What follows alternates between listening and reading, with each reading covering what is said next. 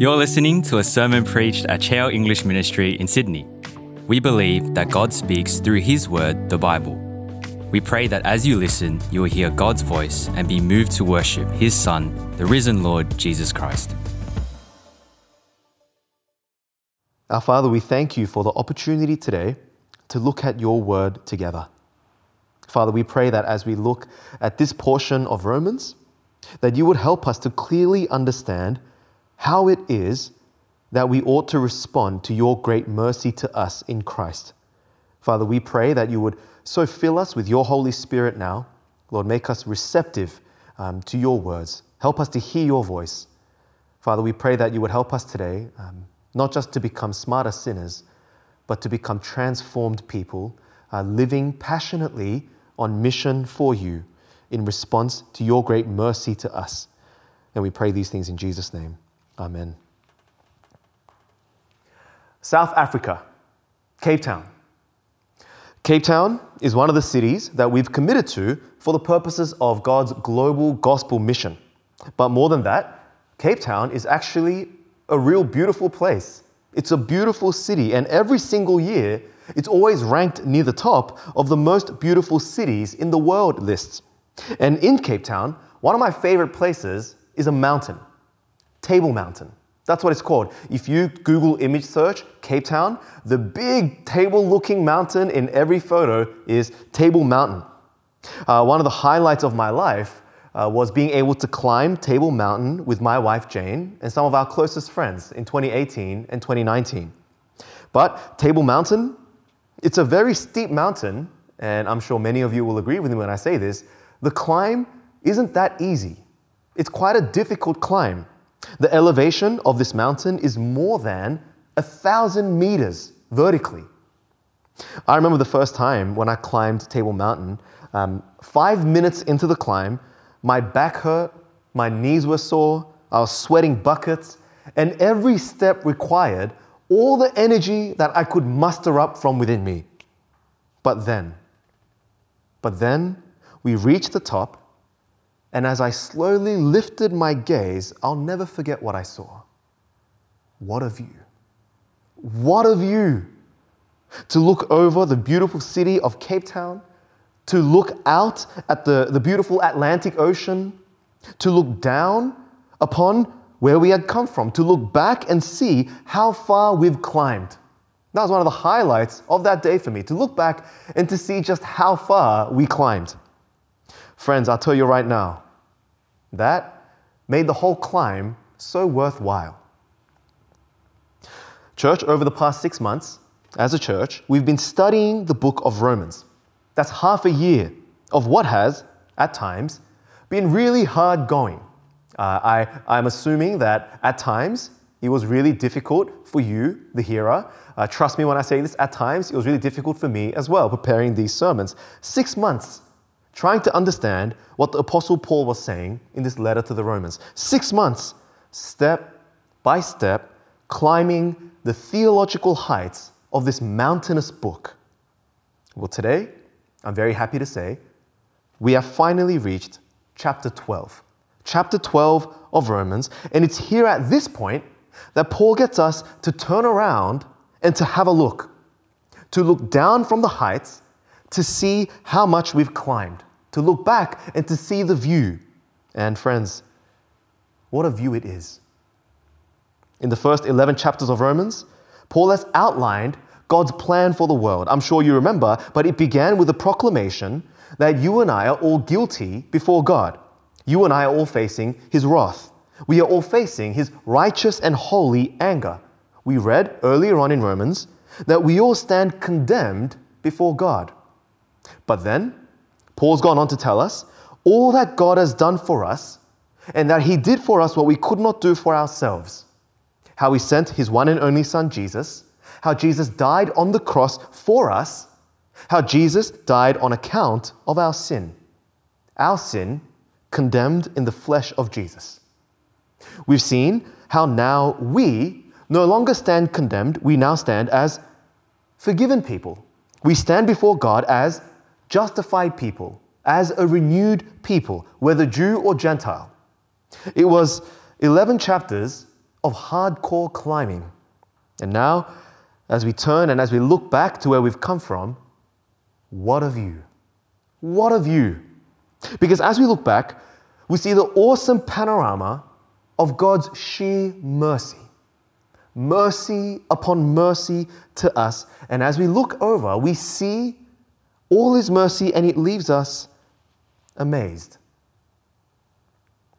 But, friends, as we're going to see today, to look out upon God's mercy, it ought to do more to us than just leave us amazed. To look out on the great mercy of God, it causes us to respond. And we see that this great mercy of God that we've received, we ought to respond with everything we have. Now, friends, please keep your Bible open there before you at Romans chapter 12. Today, we'll be looking at the first 8 verses of Romans chapter 12. And there in verse 1, Paul is going to get us to consider God's mercy. And he's going to tell us how we ought to respond to God's mercy. Look with me at Romans chapter 12, verse 1. Verse 1. Therefore, I urge you, brothers and sisters, in view of God's mercy, to offer your bodies as a living sacrifice, holy and pleasing to God. This is your true and proper worship. Look at what he says. Therefore, that's what he says. Therefore, Paul says, in view of God's mercy.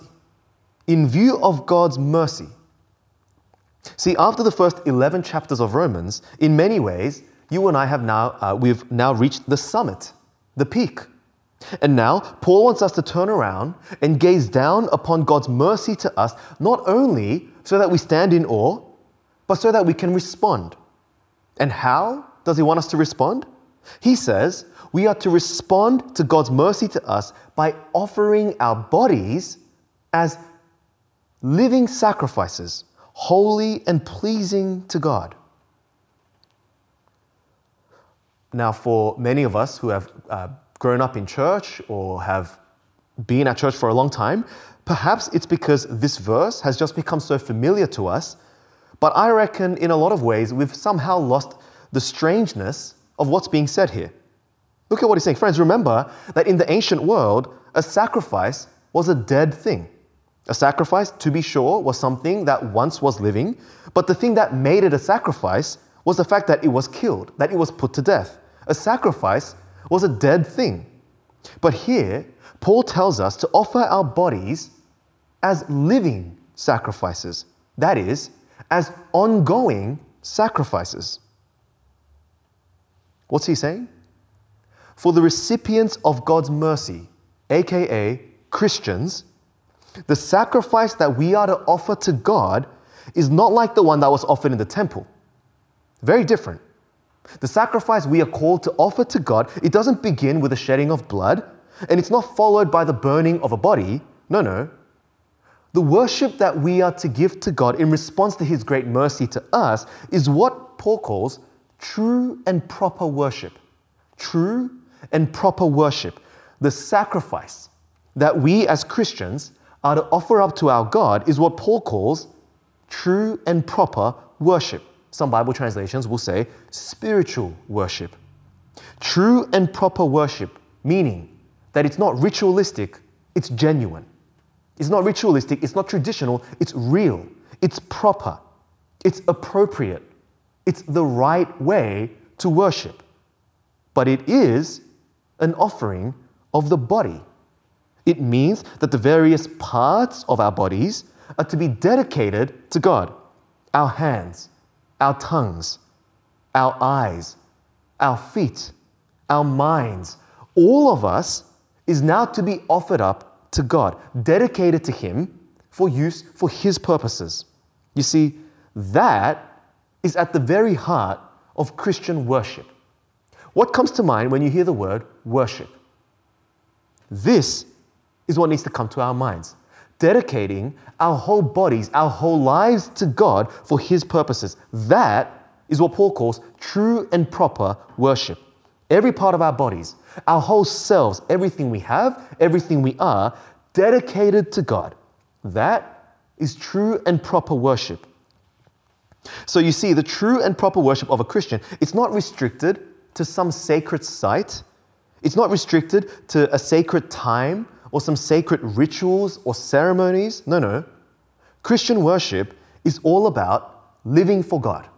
When the Christian lives for God, that is worship, true and proper. Every part of our lives, every part of our bodies, dedicated to God, every day, everywhere, in every circumstance, that is worship. So when Christians gather together every Sunday for church, which is something that we miss very much, when Christians gather together every Sunday for church, when we come together to praise God in song, when we come together to help each other grow as Christians, to encourage one another with the gospel, that is most definitely worship. Yes, for sure. But we need to remember that our Sunday gathering is only one aspect of the continual worship that we Christians are to offer up to God. In other words, Christians don't worship God for just 1 or 2 hours a week on a Sunday. Did you catch that? Christians are not called by God to offer up worship to Him for 1 hour on a Sunday afternoon at church. Christians are to worship God every day, everywhere, in every life situation, and we do that as we live for Him.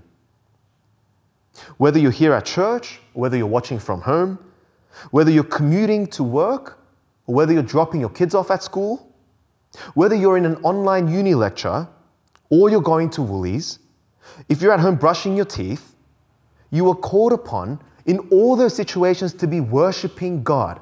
All of life is worship for the Christian.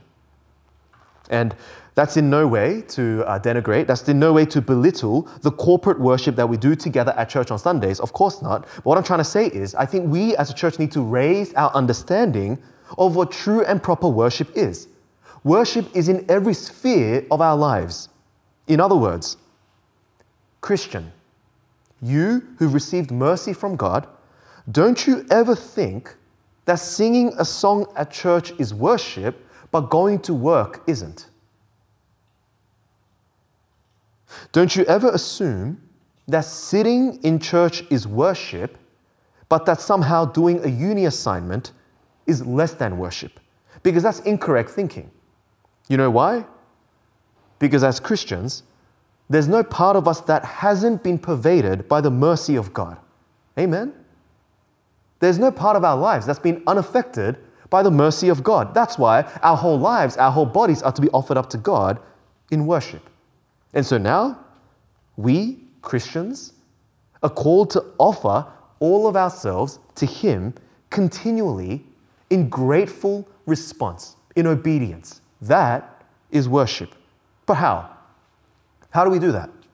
How do we do that? How do we go about offering ourselves as living sacrifices? Well, friends, we can only present our bodies to God as genuinely holy and acceptable sacrifices if we've first been transformed. Transformed. We need to stop conforming to the pattern of this world, but instead we need to be transformed. Look with me at verse 2. First half of verse 2. Do not conform to the pattern of this world, but be transformed. We need to be transformed. I love the way the J.B. Phillips Bible translates this verse. It says, don't let the world around you squeeze you into its own mold. See, friends, because whether we realize it or not, the culture in which we live has this certain molding influence on us, right? Can you notice that? This world that we live in, this culture that we live in, there's this great power about it. It's very potent. The culture that we live in, it's got its own views, it's got its own assumptions, and its own opinions. The world that you and I live in, it's got its own values, its own objectives, and its own priorities. The things that it approves of and the things that it disapproves of. And if we're honest, we have to admit, it's actually a very powerful force. A force that constantly pushes in upon us at every stage of life, and it's constantly opposing the biblical worldview. It's constantly opposing the biblical worldview. But the ways of the world and the ways of God, if we're honest, we'll realize that they actually couldn't be any more different. The ways of the world and the ways of God are very different. Think about it. The world says, do what makes you happy. God says, deny yourself, take up your cross, and follow me. The world says, listen to your heart. God says, the heart is deceitful above all things. The world says, live your best life now. God says, the best life is the next one, the life to come, the eternal life. The world says, repay evil with evil. God says, repay evil with good. The world says that sex is enjoyment without commitment. God says that sex is enjoyment with commitment. The world says that marriage can be between a man and a man. God says that marriage is only for a man and a woman. The world says that you can choose your gender. God says you can't choose your gender. You are male or female. Your sex, your gender is assigned by God. Friends, you see, at point after point after point, the pattern of this world is at odds with the will of God, and now you must choose. You either conform to the pattern of this world, or you're transformed by the renewing of your mind. But know this. If you intend to offer yourself as a living sacrifice to God in response to the great mercy that He's shown you, then you're going to have to transform. You either conform or you transform, but if you want to worship God properly because of what He's done for you in Christ, then the only correct answer is you need to be transformed. That's the right way. So, logical next question, how does this transformation take place? What do I gotta do? Look with me again at verse 2. Verse 2, do not conform to the pattern of this world, but be transformed by the renewing of your mind. Friends, our transformation will take place when we renew our minds. What does that mean? To renew our minds? Well, when you think about it, the mind is kind of like the control tower for the rest of your body, isn't it? It's kind of the engine room, if you like, of your life, the mind. The mind affects the way that we behave. It determines the way that we act day to day. So when, for example, my mind believes that true contentment is found in having a huge personal net worth of money, then that will be seen in my behavior, right? I might lie, steal, cheat, or I might work excessively long hours, sacrificing my body, sacrificing my family, sacrificing my personal spiritual health, so that I can achieve my goal, which is a huge personal net worth of money. Or, for example, if my mind believes that heaven is my true home, well, then that's going to be seen in my behavior, right? In the way that I live. I won't be running after money. That's going to be one day consumed anyway. No, I'll be running after kingdom matters, things that will be important from the perspective of God's kingdom. Church, do you get this? This is really important. Your thinking affects your behavior. Your thinking affects your behavior. The things that you prioritize in here is how you're going to live out your life day to day and what you're going to prioritize with your life.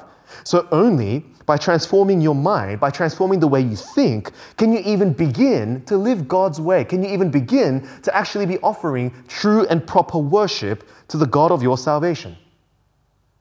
Church, it's as we dwell upon God's word that we can develop Christian minds. It's as we build our lives on the Bible that we can develop renewed minds, that we will develop godly priorities. My Christian friends, it's as we dwell on the Word of God that we will be transformed from those who think as the world thinks and transformed into those who think as God thinks. And it's then that we'll be able to live according to the will of God. But friends, I need to say, don't misunderstand at this point. It's not that as Christians, we're now somehow to tune out or to somehow tap out of everything that the world has to say to us. No. It's not as though we're not allowed to go on the internet or watch a movie.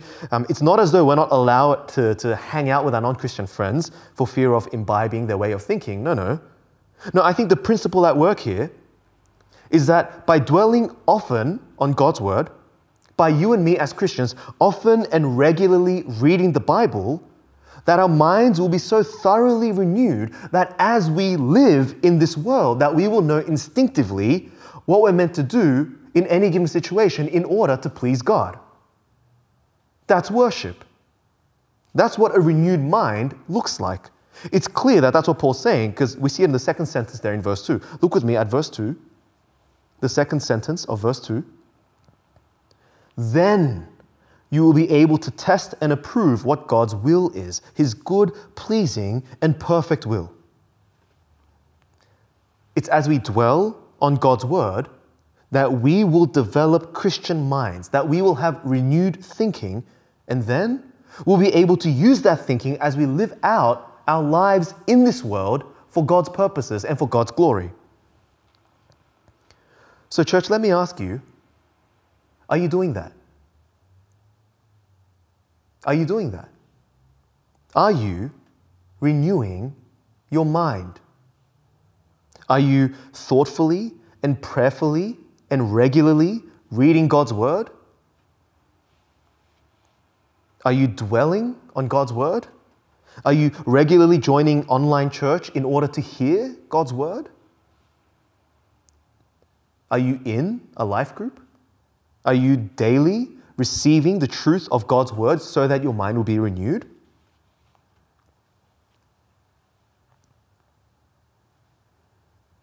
Friends, I don't know if you've heard this old saying, but I think it's so true. The saying goes like this: garbage in, garbage out. And if you're only feeding your mind with the garbage of this world, its philosophies, its priorities, then you will soak it up. Knowingly or not, you will lap it up. And whether you're aware of it or not, you will live it out. Church, we need to dwell on God's word often. Not so that we can escape from this world, but so that we can actually develop a biblical worldview, so that our minds can be renewed, so that we can develop Christian minds, so that we will become what we think, and so that we'll be able to respond appropriately to the mercy that God has shown to us in Christ. But just so that we haven't missed the point, Paul now goes on to give us an example of how someone with a renewed mind will think, or in this case, won't think. The person with a renewed mind won't think too highly of themselves. Look with me at verse 3. For by the grace given me, I say to each one of you, do not think of yourself more highly than you ought, but rather think of yourself with sober judgment. See, a person with a renewed mind, they're going to be somebody who thinks of themselves with sober judgment. In other words, they're not going to have a too high an opinion of themselves, and they're not going to have a too low opinion of themselves either. They're going to consider themselves with sober judgment. And that'll happen when you come to develop a Christian mind. There are two factors at work here. Firstly, you'll need to think about yourself soberly when you come to realize and understand that under the gospel, all Christians are equal. Under the gospel, all Christians are equal, and that all of us are actually beggars on God's mercy. Paul puts it this way in verse 3. Look with me at the second half of verse 3. Do not think of yourself more highly than you ought, but rather think of yourself with sober judgment in accordance with the faith God has distributed to each of you.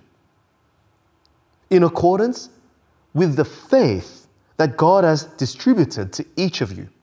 The idea here isn't that we've been given different amounts of faith so that some of us can think more soberly about ourselves than others. No. It's actually the exact opposite idea here. The idea here is that you and I have been given the same faith, the same measure of faith, the same measuring stick, if you like, which is our faith. Our faith, you and I, we've been saved by our faith, is the same gold standard, if you like. In other words, we have the same belief. That's true, isn't it?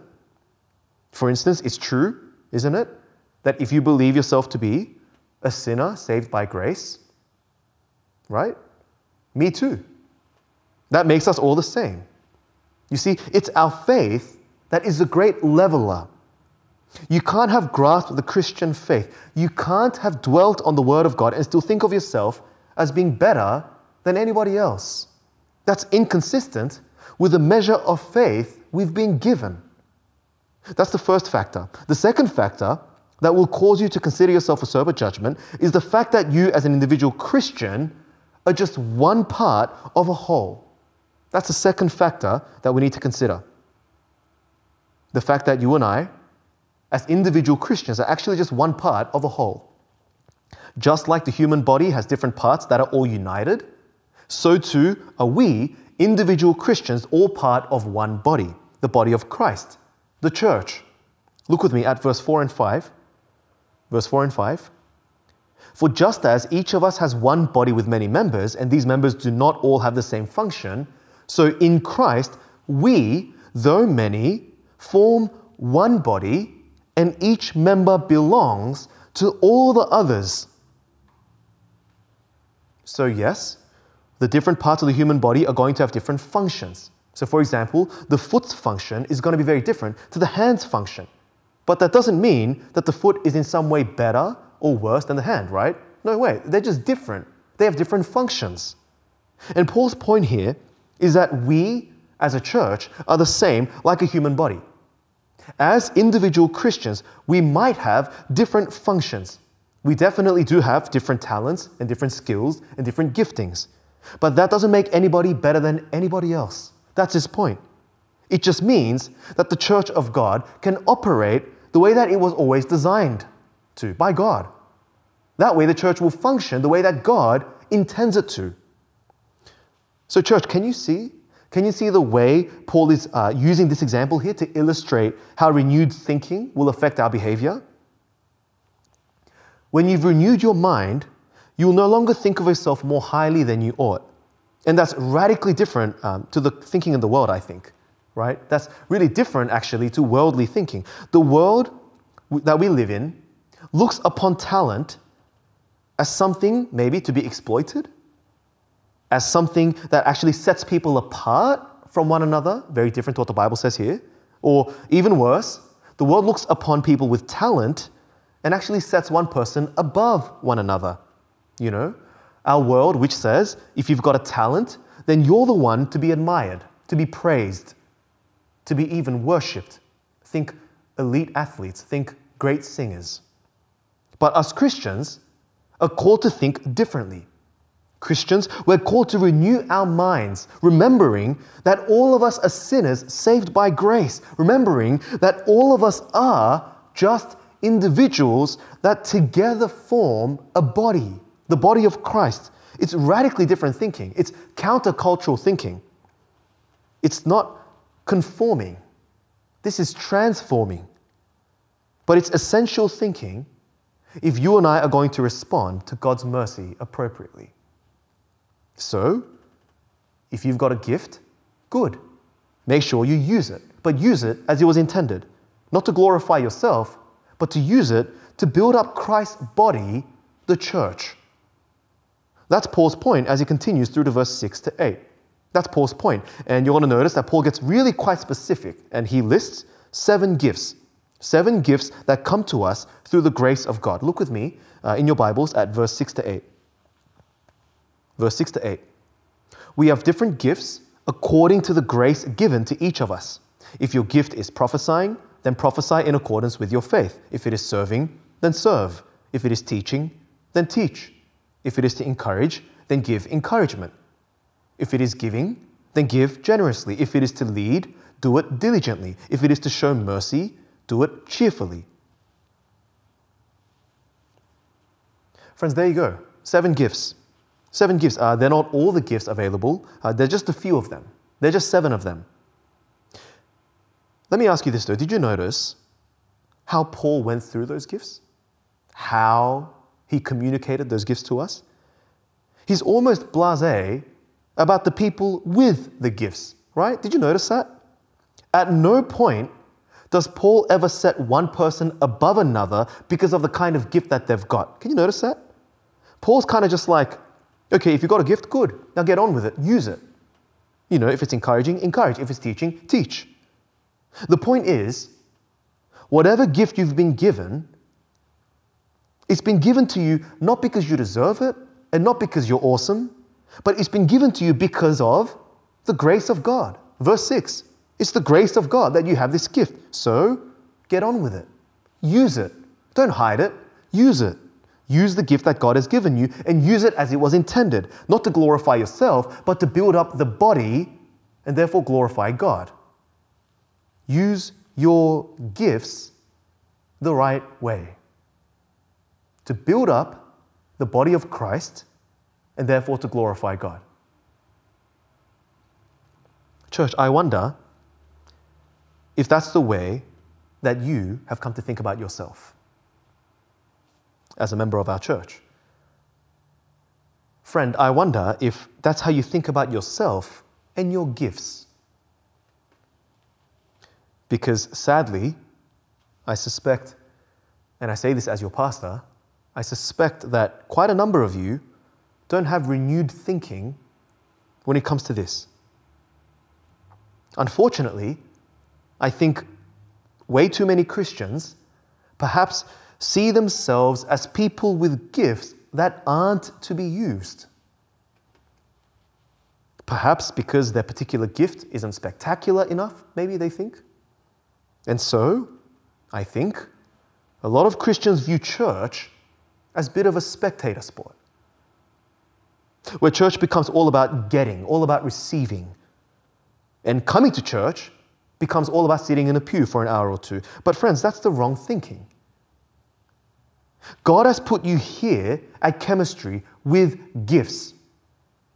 God has put you here at ChEMistry with gifts. God has given you gifts that are to be used, not hidden, used for the good of the church, for the benefit of other members, and for the glory of God. Friend, ChEMistry member, don't you ever think that your gift is too basic. God wouldn't have given them to you if He didn't want you to be using them.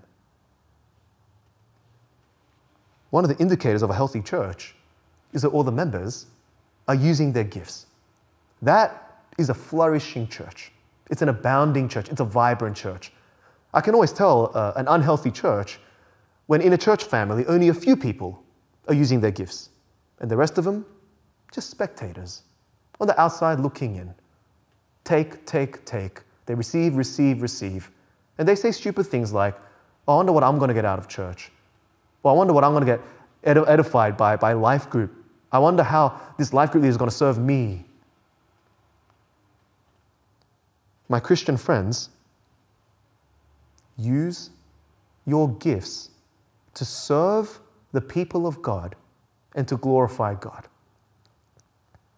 And in addition, I think this also needs to be said, when it comes to using your gifts to build up the body of Christ, age doesn't matter. It really doesn't. I've been greatly blessed by the encouragement of teenagers as well as 80-year-olds. Friends, use your gifts. Age doesn't matter. Moreover, stage of life doesn't matter. Whether you're a uni student or a married person, whether you're a working professional or maybe you're a parent with young kids, you are gifted in some unique ways which will help and serve the rest of us. When it comes to using your gifts to serving God's household, age doesn't matter, stage of life doesn't matter, and also how long you've been a Christian for doesn't matter. It's got to be said. Whether you're new to the Christian faith or whether you've been following Jesus all your life, it doesn't matter. You can give of yourself in some way. You can contribute in some way. So, ChEMistry member, let me ask you right now, what are some of your gifts? What are some of the ways God has graciously gifted you? Encouraging? Cleaning? Counting money? Arranging flowers? Gardening? Maybe you're gifted in other things. Are you good at teaching? Serving? Making rosters? Music? Some of you can sing. Some of you can play instruments. Some of you have even written your own songs. You're gifted. What are your gifts? Are you a good dancer? I'm not. But some of you are. I know some of you are amazing dancers. How can you use that gift to build up the body of Christ? Because that's what God wants you to do. That is true and proper worship. What are you gifted with? Can you drive a car? Are you artistic? Are you good with animals? Can you cook? Are you good with technology? Are you good with social media? Are you good at design? Are you good with organizing and implementing systems? Are you good with administration? Are you good at communicating with children in creative ways? Are you good with words? Are you good with people? Are you a high income earner? Friends, the list is endless, isn't it? It goes on and on and on. Church, don't be a spectator anymore. Be an active participant of this gospel family. Use your gifts, because that's the sort of behavior that will flow from a renewed mind. But as you do this, you'll be offering your body to God as a living sacrifice. That's what you need to know. And you'll be responding appropriately to the mercy that God has shown you. So, what are we going to do with this? What do we do with all that we've seen in this passage? Well, church, I think we're left with two questions. Two questions. The first question that I think we're left with is this: have you understood the mercy of God? Have you understood the mercy of God? Have you understood the fact that once upon a time you were dead in your sins and you were destined for hell? Have you understood the fact that you deserved hell, but that God, out of His sheer and amazing grace, has changed that and now heaven is yours? Have you understood the mercy of God? Because if not, then you need to know that something has gone terribly wrong. See, you might be a really good person. You might be someone who does really nice things, and that's good. But this passage teaches us that the nice things that you do, that's not really Christian worship that you're doing. That's not God-honoring, God-pleasing worship that you're doing.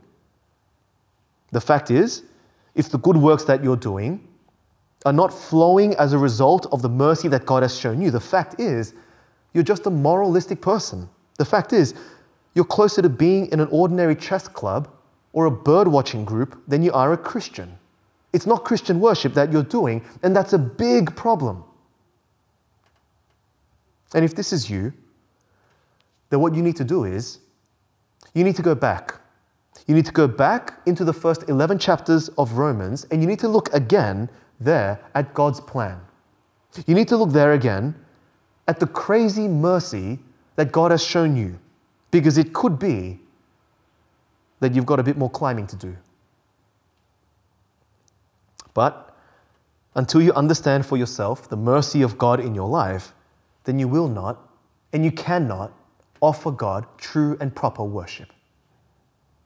But I suspect that that's not the big problem for most of us here at ChEMistry. I'm a member of this family just like you, and week after week after week, I hear the gospel preached. I hear the prayers that we pray. I know that the mercy of God is talked about in our gatherings, both publicly and privately. And I know that most of us here at ChEMistry have come to understand the mercy of God in our lives, and we've accepted that for ourselves. But there may be, for us, another problem. Which brings us to our second question, which is this: are you responding to the mercy of God? Are you responding to the mercy of God? See, once you're clear on the mercy of God, you cannot stop there. You've got to respond. You've got to respond with everything you have. My genuine fear for us middle class, upper middle class Sydney Christians is that, generally speaking, we are happy to stop there. We're happy to nod our head and say, God is great. Praise God for His mercy. And that's the limitation of our worship. That's really where it stops. My fear is that too many of us at ChEMistry are happy to settle for an hour or two of worship each Sunday. My fear is that we aren't offering God all of our lives.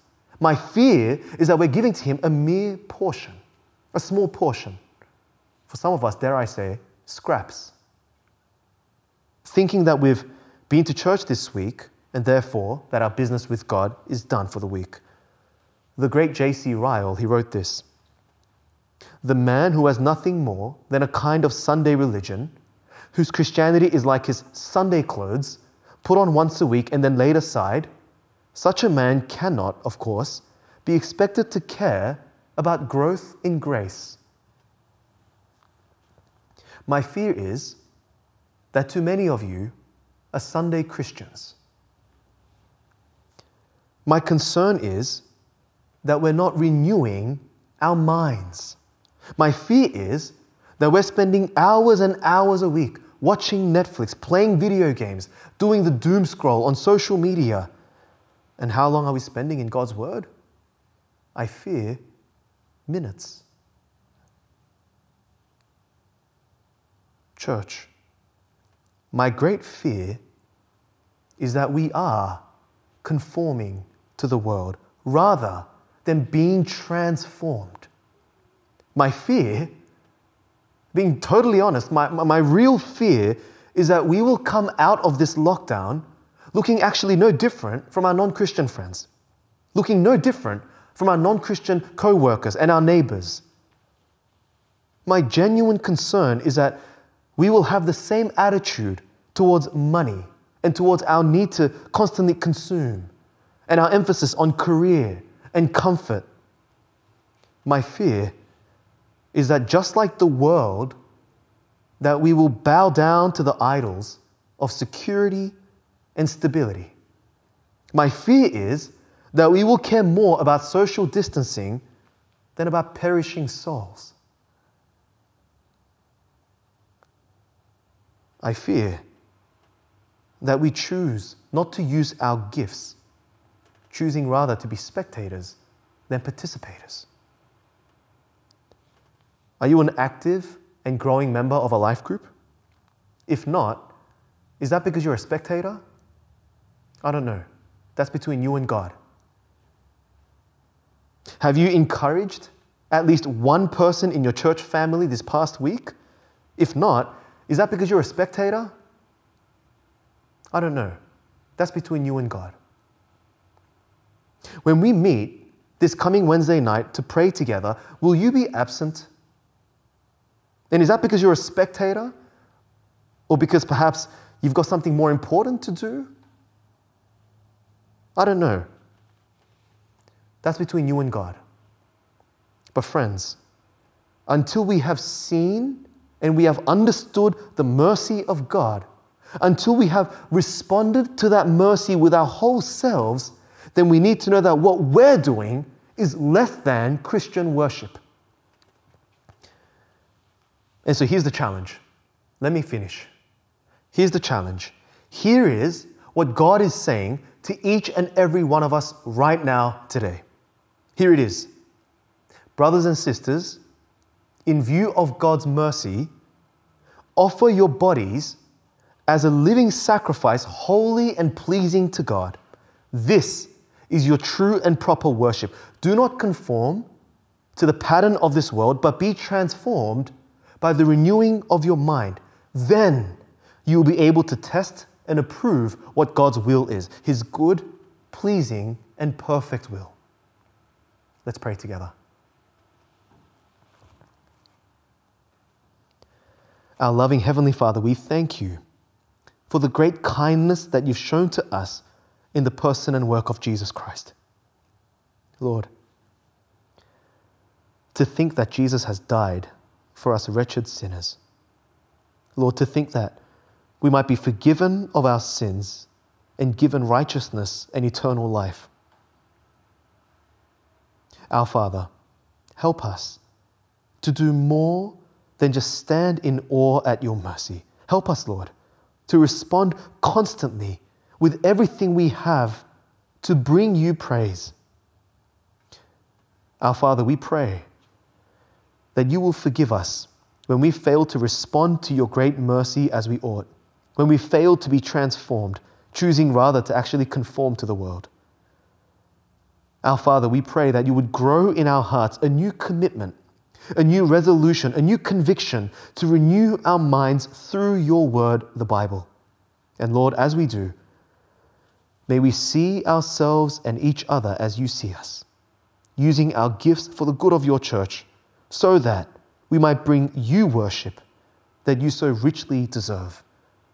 And we ask these things in Jesus' name. Amen.